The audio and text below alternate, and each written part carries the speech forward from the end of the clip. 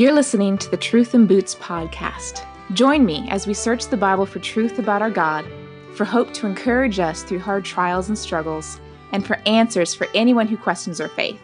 The truth of God's Word is not fragile, impractical, and only used on special occasions like a pair of stiletto heels. God's Word, like a pair of sturdy boots, is meant to be put to work daily and is designed to protect us and help us through the mud, streams, and rocks of life. This is a special episode of the Truth in Boots podcast.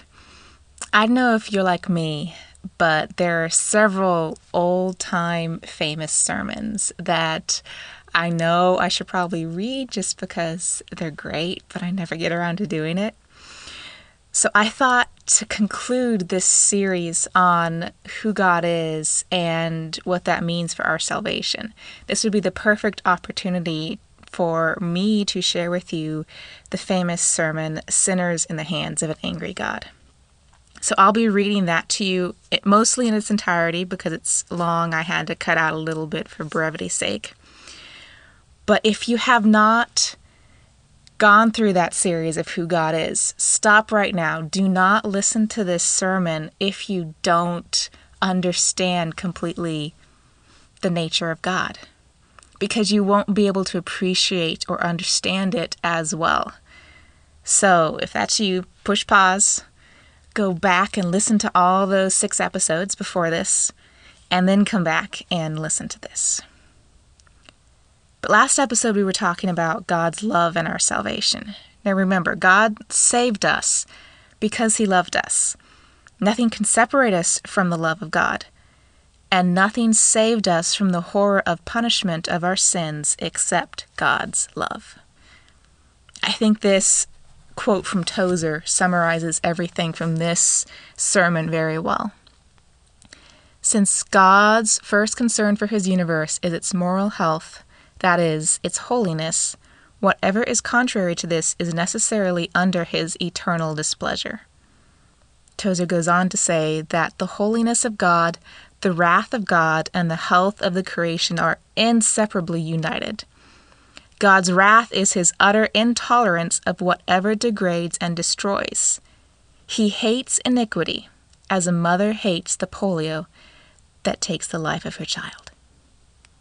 So without further ado, Sinners in the Hands of an Angry God by the Reverend Jonathan Edwards.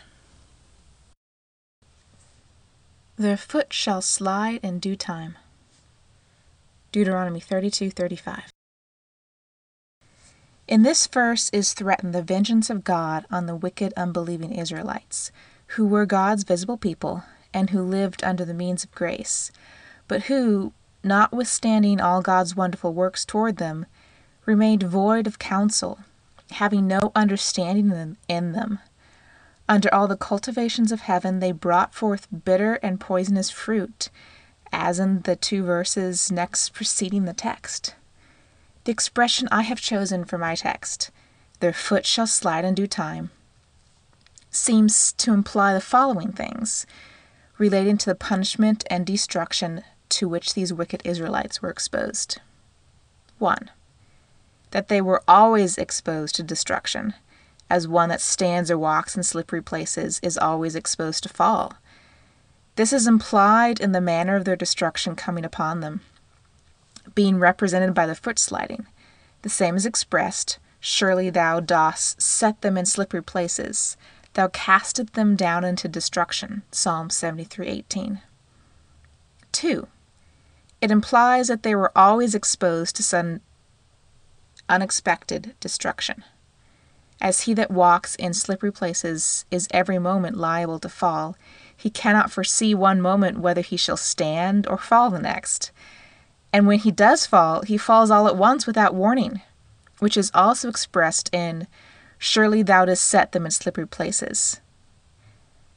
Another thing implied is that they are liable to fall of themselves without being thrown down by the hand of another, as he that stands or walks on slippery ground needs nothing but his own weight to throw him down. 4. That the reason why they are not fallen already and do not fall now is only that God's appointed time is not come. For it is said that when that due time or appointed time comes, the foot shall slide. Then they shall be left to fall as they are inclined by their own weight. God will not hold them up in these slippery places any longer, but will let them go, and then, at that very instant, they shall fall into destruction. As he that stands on such slippery declining ground on the edge of a pit, he cannot stand alone. When he is let go, he immediately falls and is lost. The observation from the words that I would now insist upon is this: there is nothing that keeps wicked men at any one moment out of hell but the mere pleasure of God. By the mere pleasure of God, I mean his sovereign pleasure, his arbitrary will, restrained by no obligation, hindered by no manner of difficulty, any more than if nothing else but God's mere will had in the least degree or any respect whatsoever any hand in the preservation of wicked men one moment. The truth of this observation may appear in the following considerations. 1. There is no want of power in God to cast wicked men into hell at any moment. Men's hands cannot be strong when God rises up. The strongest have no power to resist him, nor can any deliver out of his hands. He is not only able to cast wicked men into hell, but he can most easily do it. Sometimes an earthly prince meets with a great deal of difficulty to subdue a rebel who has found means to fortify himself, and has made himself strong by the number of his followers.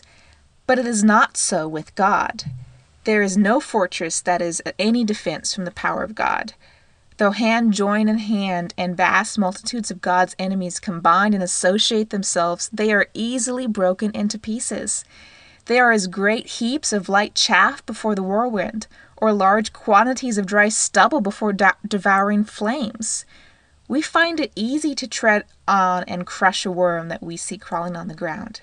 So it is easy for us to cut or singe a slender thread that anything hangs by. Thus easy is it for God, when he pleases, to cast his enemies down to hell.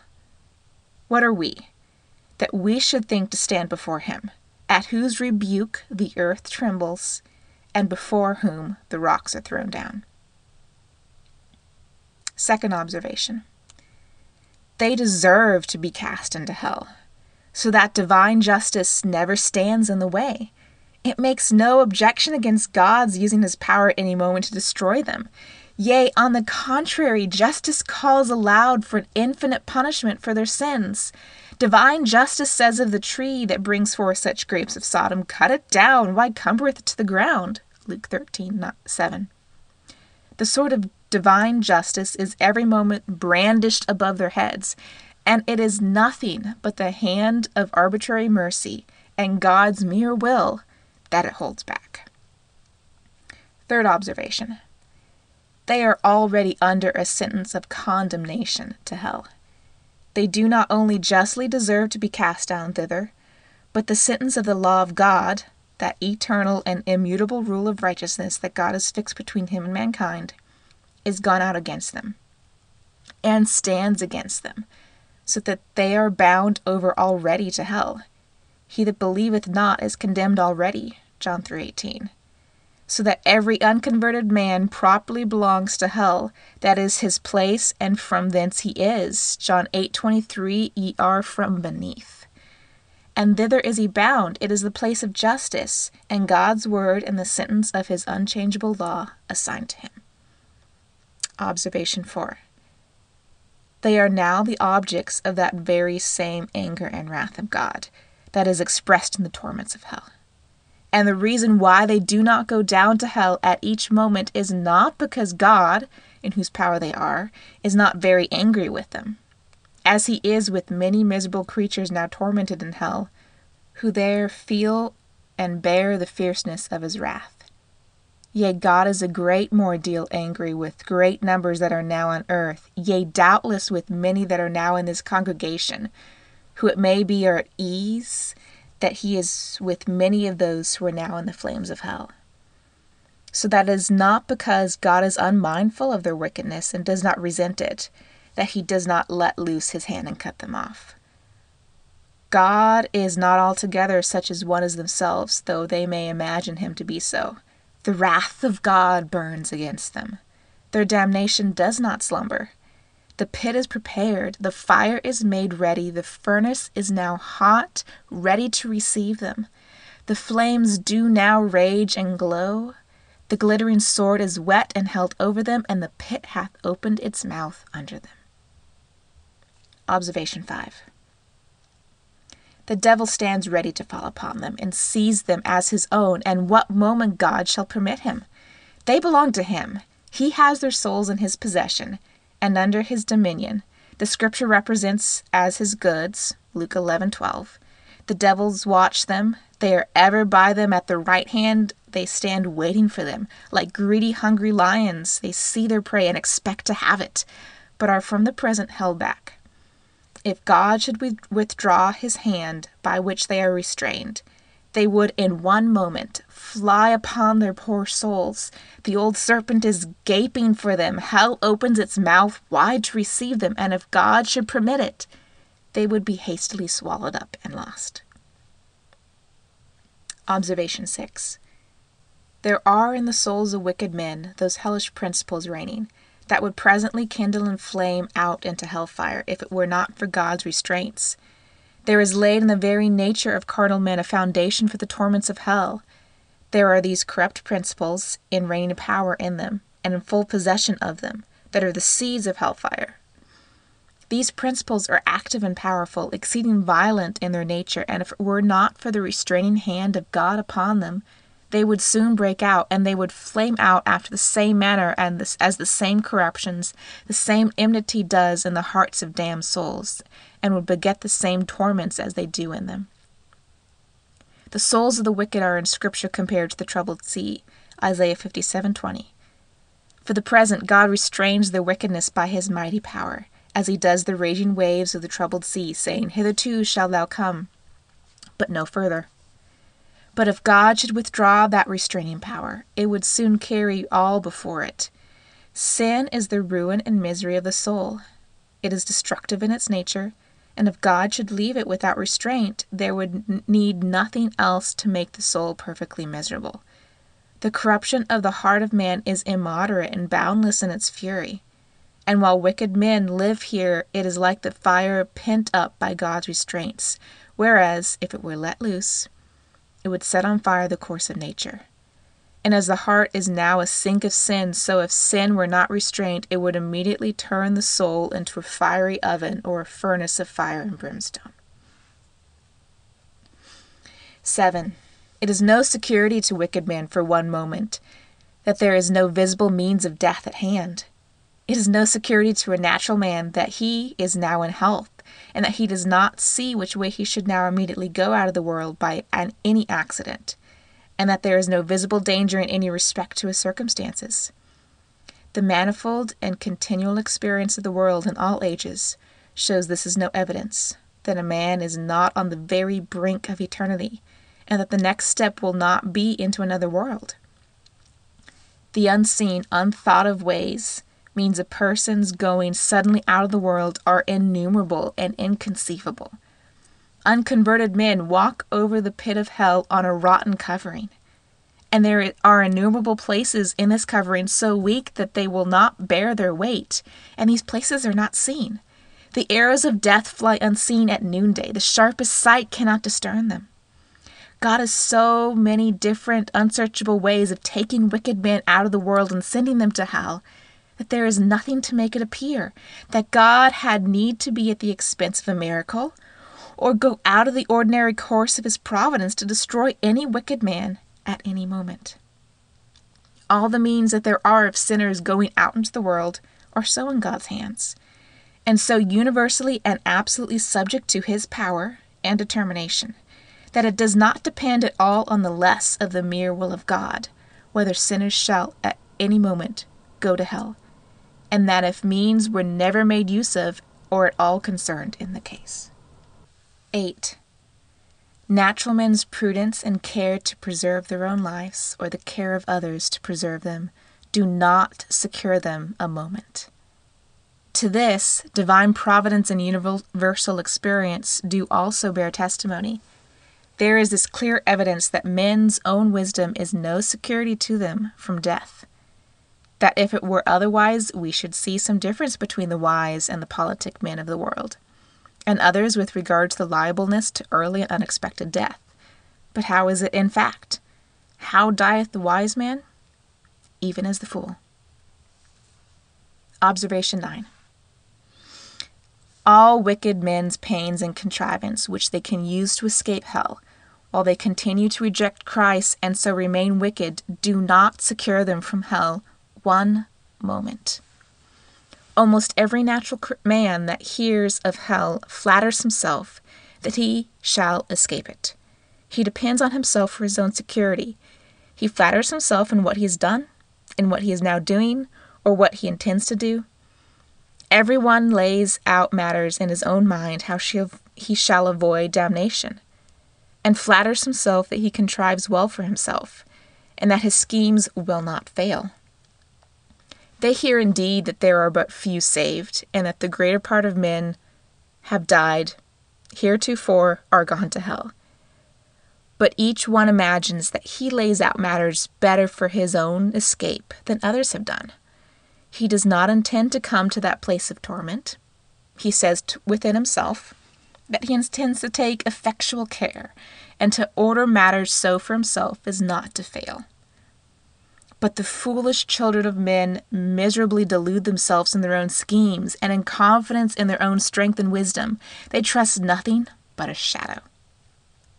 The greater part of those who heretofore have lived under the same means of grace are now dead, are undoubtedly gone to hell.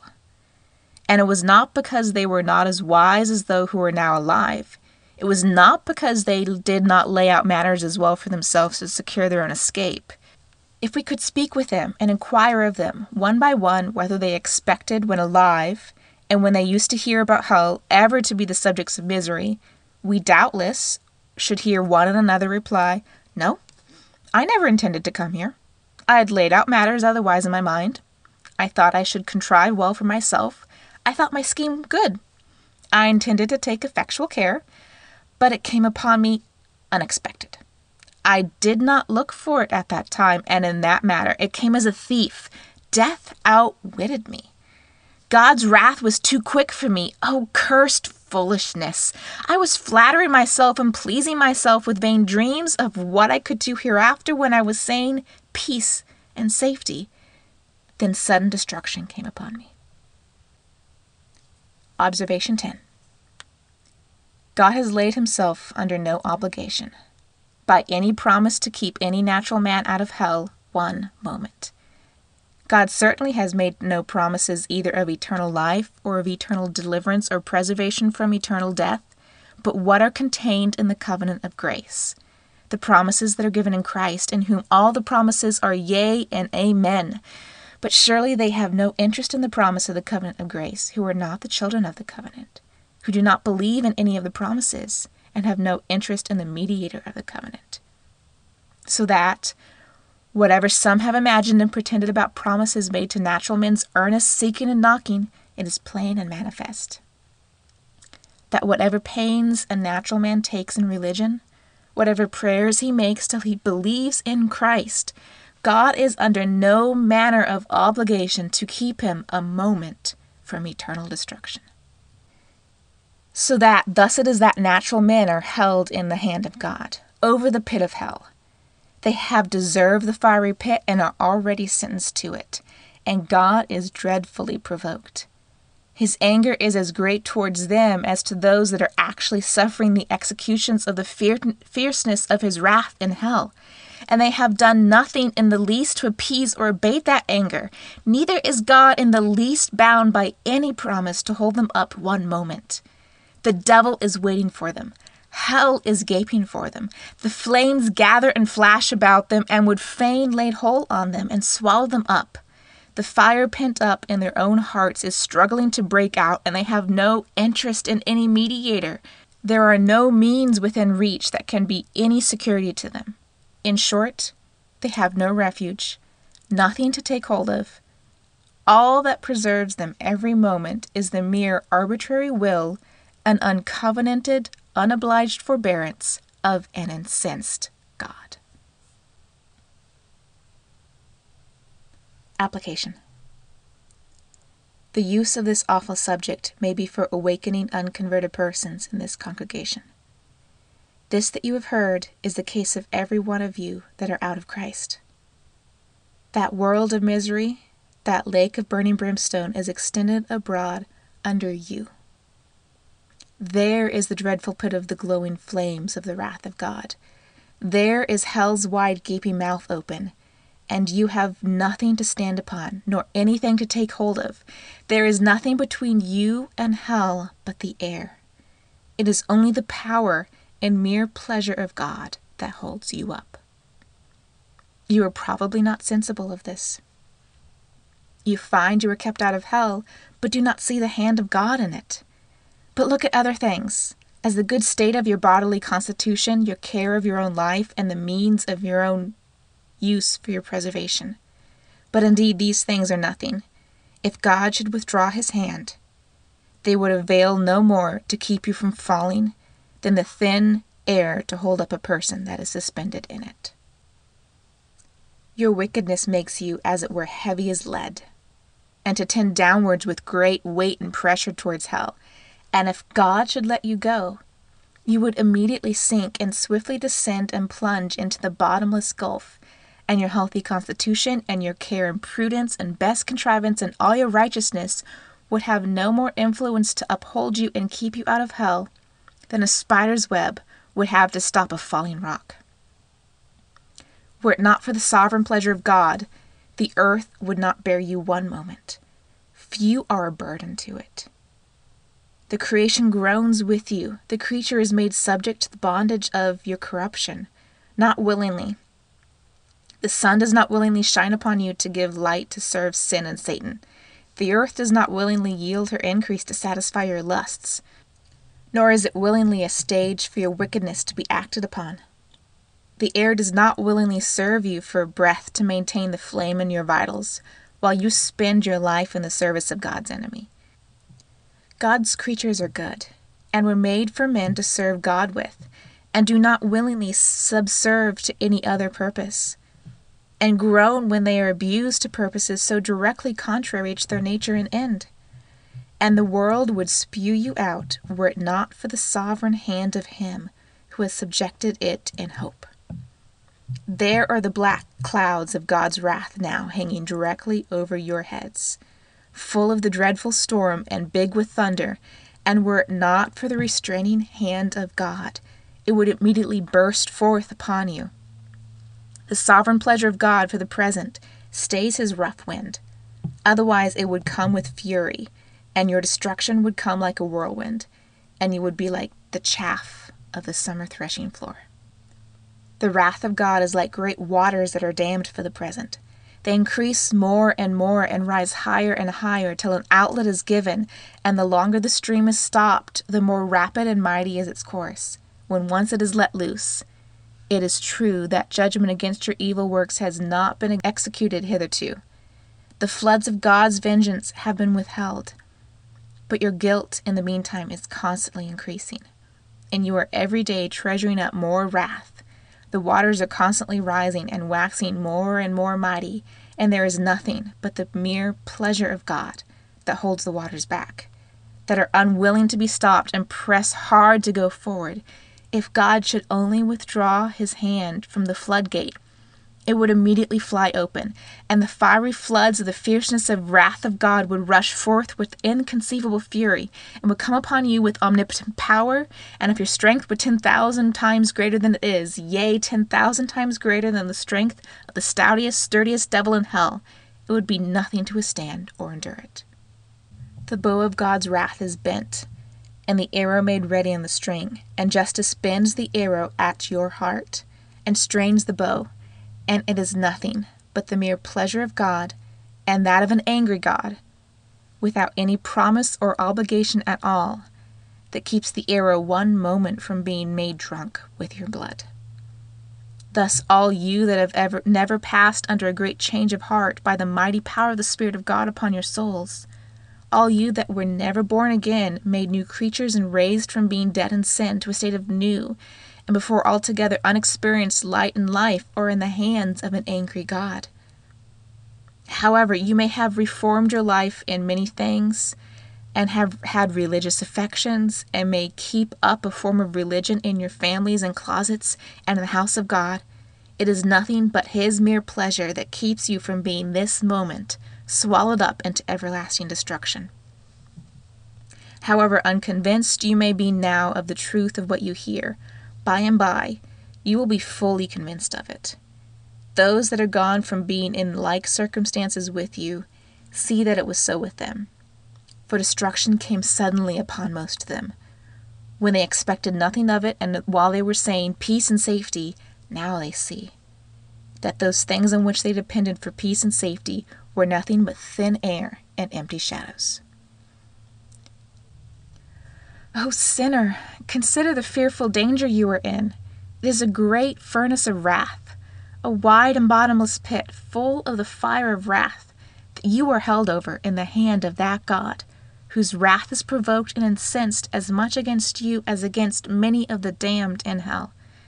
You hang by a slender thread, with the flames of divine wrath flashing about it, and ready every moment to singe it and burn it asunder, and you have no interest in any mediator, and nothing to lay hold of to save yourself, nothing to keep off the flames of wrath, nothing of your own, nothing that you have ever done, nothing that you can do to induce God to spare you one moment. And consider here more particularly whose wrath it is. It is the wrath of the infinite God. If it were only the wrath of man, though it were of the most potent prince, it would be comparatively little to be regarded. The wrath of kings is much dreaded, especially of absolute monarchs, who have the possessions of the lives of the subjects wholly in the power to be disposed of at their mere will. The fear of a king is as the roaring of a lion. Whoso provoketh him to anger sinneth against his own soul. Proverbs 22. The subject that very much enrages an arbitrary prince is liable to suffer the most extreme torments that human can invent, or human power can inflict. But the greatest earthly potentates in their greatest majesty and strength, and when clothed in their greatest terrors, are but feeble, despicable worms of the dust in comparison of the great and almighty Creator of the King of heaven and earth. It is but little they can do, when most enraged, and when they have exerted the utmost of their fury. All the kings of the earth before God are as grasshoppers. They are nothing, and less than nothing. Both their love and their hatred is to be despised. The wrath of the great King of kings is as much more terrible than theirs as His majesty is greater. And I say unto you, my friends, be not afraid of them that kill the body, and after that have no more that they can do. But I will forewarn you whom you shall fear. Fear him which after he hath killed hath power to cast into hell. Yea, I say unto you, fear him. Luke 12:4-5. It is the fierceness of his wrath that you are exposed to. We often read of the fury of God as in according to their deeds, accordingly he will repay fury to his adversaries. Isaiah 59:18. So, for behold, the Lord will come with fire, and with his chariots like a whirlwind, to render his anger and fury, and his rebuke with flames of fire. Isaiah 66:15. And in many other places. So we read of the winepress of the fierceness and wrath of Almighty God. Revelation 19:15. The words are exceeding terrible. If it had only been said the wrath of God, the words would have implied that which is infinitely dreadful. But the fierceness of the wrath of God, the fury of God, the fierceness of Jehovah, oh, how dreadful that must be! Who can utter or conceive what such expressions carry in them? But it is also the fierceness and wrath of Almighty God, as though there would be a great manifestation of his almighty power in what the fierceness of his wrath should inflict, as though omnipotence should be as it were enraged and exerted as men who were wont to exert their strength in the fierceness of their wrath. Oh, then what will be the consequence? And what will become of the poor worm that shall suffer it? Whose hands can be strong, and whose heart can endure?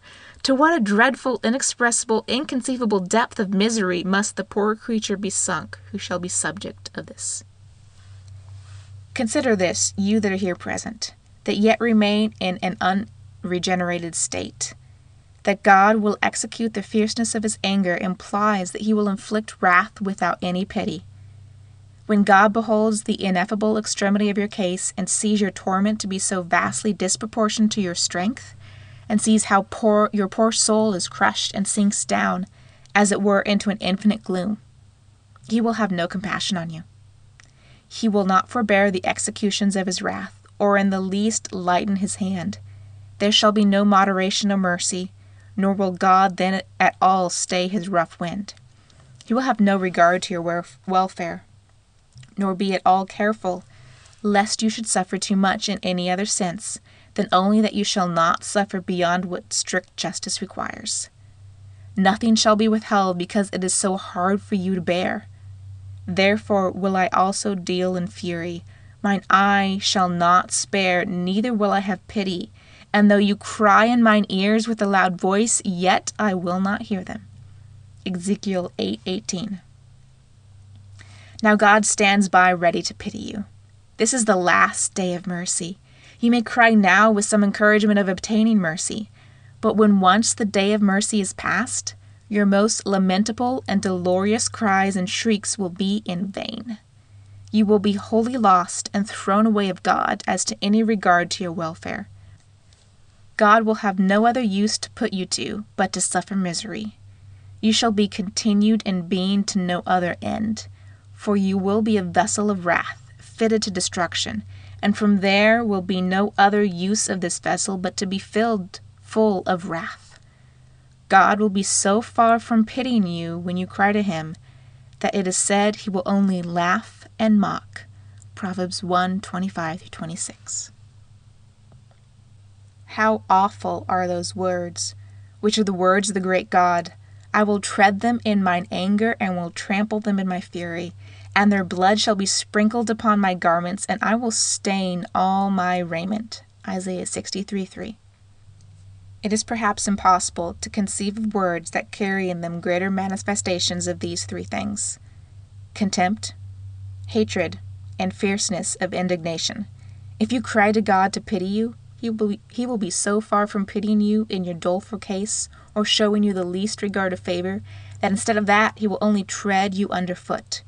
And though he will know that you cannot bear the weight of omnipotence treading upon you, yet he will not regard that, but he will crush you under his feet without mercy. He will crush out your blood and make it fly, and it shall be sprinkled on his garments so as to stain all his raiment. He will not only hate you, but he will have you in the utmost contempt. No place shall be thought fit for you, but under his feet to be trodden down as the mire of the streets. The misery you are exposed to is that which God will inflict to that end, that he might show what the wrath of Jehovah is. God hath had it on his heart to show the angels of men both how excellent his love is, and also how terrible his wrath is. Sometimes earthly kings have a mind to show how terrible the wrath is, by the extreme punishments they would execute on those that would provoke them. Nebuchadnezzar, that mighty and haughty monarch of the Chaldean Empire, was willing to show his wrath when enraged by Shadrach, Meshach, and Abednego, and accordingly gave orders that the burning fiery furnace should be heated 7 times hotter than it was before. Doubtless it was raised to the utmost degree of fierceness that human art could raise it. But the great God is also willing to show his wrath, and magnify his awful majesty and mighty power in the extreme sufferings of his enemies. What if God, willing to show his wrath and to make his power known, endured with much long suffering the vessels of wrath fitted to destruction? Romans 9:22. And seeing this is his design, and what he has determined, even to show how terrible the unrestrained wrath, the fury and fierceness of Jehovah is, he will do it to effect. There will be something accomplished and brought to pass that will be dreadful with a witness. When the angry and great God hath risen up and executed his awful vengeance on the poor sinner, and the wretch is actually suffering the infinite weight and power of his indignation, then will God call upon the whole universe to behold that awful majesty and mighty power that is to be seen in it. And the people shall be as the burnings of lime and thorns cut up shall they be burnt in the fire. Hear ye that are far off what I have done, and ye that are near, acknowledge my might. The sinners in Zion are afraid. Fearfulness hath surprised the hypocrites. Isaiah 32:12-14. Thus it will be with you that are in an unconverted state, if you continue in it. The infinite might and majesty and terribleness of the omnipotent God shall be magnified upon you in the ineffable strength of your torments. You shall be tormented in the presence of the holy angels, and in the presence of the Lamb. And when you shall be in this state of suffering, the glorious inhabitants of heaven shall go forth and look on the awful spectacle, that they may see what the wrath and fierceness of the Almighty is. And when they have seen it, they will fall down and adore the great power and majesty. And it shall come to pass that from one new moon to another and one Sabbath to another shall all flesh come to worship before me, saith the Lord. And they shall go forth and look upon the carcasses of the men that have transgressed against me. For their worm shall not die, neither shall their fire be quenched, and they shall be an abhorring unto all flesh. Isaiah 66:23-24. It is an everlasting wrath. It would be dreadful to suffer this fierceness and wrath of Almighty God one moment, but you must suffer it to all eternity. There will be no end to this exquisite, horrible misery. When you look forward, you shall see a long forever, a boundless duration before you, which will swallow up your thoughts and amaze your soul, and you will absolutely despair of ever having any deliverance, any end, any mitigation, any rest at all. You will know certainly that you must wear out long ages, millions of ages, in wrestling and conflicting with this almighty merciless vengeance. And then when you have done so, when so many ages have actually been spent by you in this manner, you will know that it is all but a point to what remains, so that your punishment will indeed be infinite. Oh, who can express what the state of a soul in such circumstances is? All that we can possibly say about it gives but a very feeble, faint representation of it. It is inexpressible and inconceivable, for who knows the power of God's anger? How dreadful is the state of those that are daily and hourly in the danger of this great wrath and infinite misery. But this is the dismal case of every soul in this congregation that has not been born again, however moral and strict and sober and religious they may otherwise be. Oh, that you would consider it, whether you be young or old. There is reason to think that there are many in this congregation now hearing this discourse that will actually be the subjects of this very misery to all eternity. We know not who they are, or in what seats they sit, or what thoughts they now have. It may be they are now at ease and hear all these things without much disturbance, and are now flattering themselves that they are not the persons promising themselves that they shall escape. If we knew that there was one person, and but one in the whole congregation, that was to be the subject of this misery, what an awful thing it would be to think of. If we knew who it was, what an awful sight would it be to see such a person.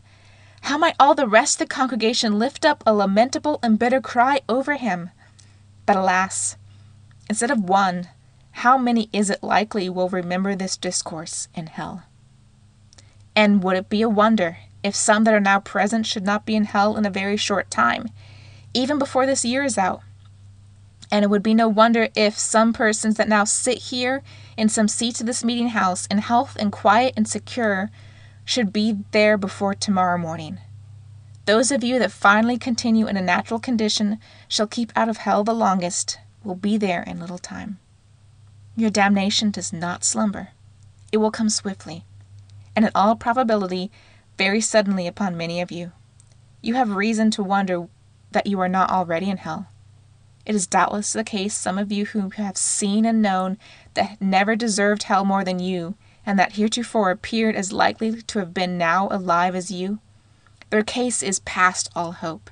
They are crying in extreme misery and perfect despair. But here you are, in the land of the living and in the house of God, and have an opportunity to obtain salvation. What would not those poor, damned, hopeless souls give for one day's opportunity such as you now enjoy? And you now have an extraordinary opportunity, a day wherein Christ has thrown the door of mercy wide open and stands and calling and crying with a loud voice to poor sinners, a day wherein many are flocking to him and pressing into the kingdom of God. Many are daily coming from the east, west, north, and south, many that were very lately in the same miserable condition that you are in. and are now in a happy state, with their hearts filled with love to him who has loved them and washed them from their sins in his own blood, and rejoicing in hope of glory of God. How awful is it to be left behind at such a day, to see so many others feasting while you are pining and perishing, to see so many rejoicing and singing for joy of heart, while you have cause to mourn for sorrow and howl for vexation of spirit. How can you rest one moment in such a condition? Are not your souls as precious as the souls of the people at Suffield, where they were flocking from day to Christ? Are not there many here who have lived long in the world and are not to this day born again? And so are aliens from the commonwealth of Israel, and have done nothing ever since than they have lived but to treasure up wrath against the day of wrath. O sirs, your case in an especial manner is extremely dangerous. Your guilt and hardness of heart is extremely great. Do you not see how generally persons of your years are passed over and left in the present remarkable and wonderful dispensation of God's mercy? You had need to consider yourselves, and awake thoroughly out of sleep. You cannot bear the fierceness and wrath of the infinite God. And you young men and young women, will you neglect this precious season which you now enjoy, when so many others of your age are renouncing all youthful vanities and flocking to Christ? You especially now have an extraordinary opportunity, but if you neglect it, it will soon be with you as with those persons who spent all the precious days of their youth in sin, and are now come to such a dreadful pass in blindness and hardness. And let every one of you that is yet out of Christ, and hanging over the pit of hell, whether they be old men and women, or middle-aged, or young people, or little children, now hearken to the loud calls of God's word and providence. This acceptable year of the Lord, a day of such great favor to some, will doubtless be a day of as remarkable vengeance to others. Men's hearts harden, and their guilt increases apace at such a day as this, if they neglect their souls. And never was there so great a danger of such persons being given up to the hardness of heart and blindness of mind. God seems now to be hastily gathering in his elect in all parts of the land, and probably the greater part of adult persons that shall ever be saved will be brought in now in a little time, and that it will be as it was on the great outpouring of the Spirit upon the Jews in the apostles' days. The election will obtain, and the rest will be blinded. If this should be the case with you, you will eternally curse this day, and will curse the day that you were ever born, to see such a season of the pouring out of God's Spirit, and will wish that you had died and gone to hell before you had seen it. Now undoubtedly it is, as it was in the days of John the Baptist. The axe is in an extraordinary manner laid at the root of the trees, and that every tree which brings not forth good fruit may be hewn down and cast into the fire. Therefore, let every one that is out of Christ now awake and fly from the wrath to come. The wrath of Almighty God is now undoubtedly hanging over a great part of this congregation. Let every one fly out of Sodom. Haste and escape for your lives. Look not behind you. Escape to the mountain, lest you be consumed.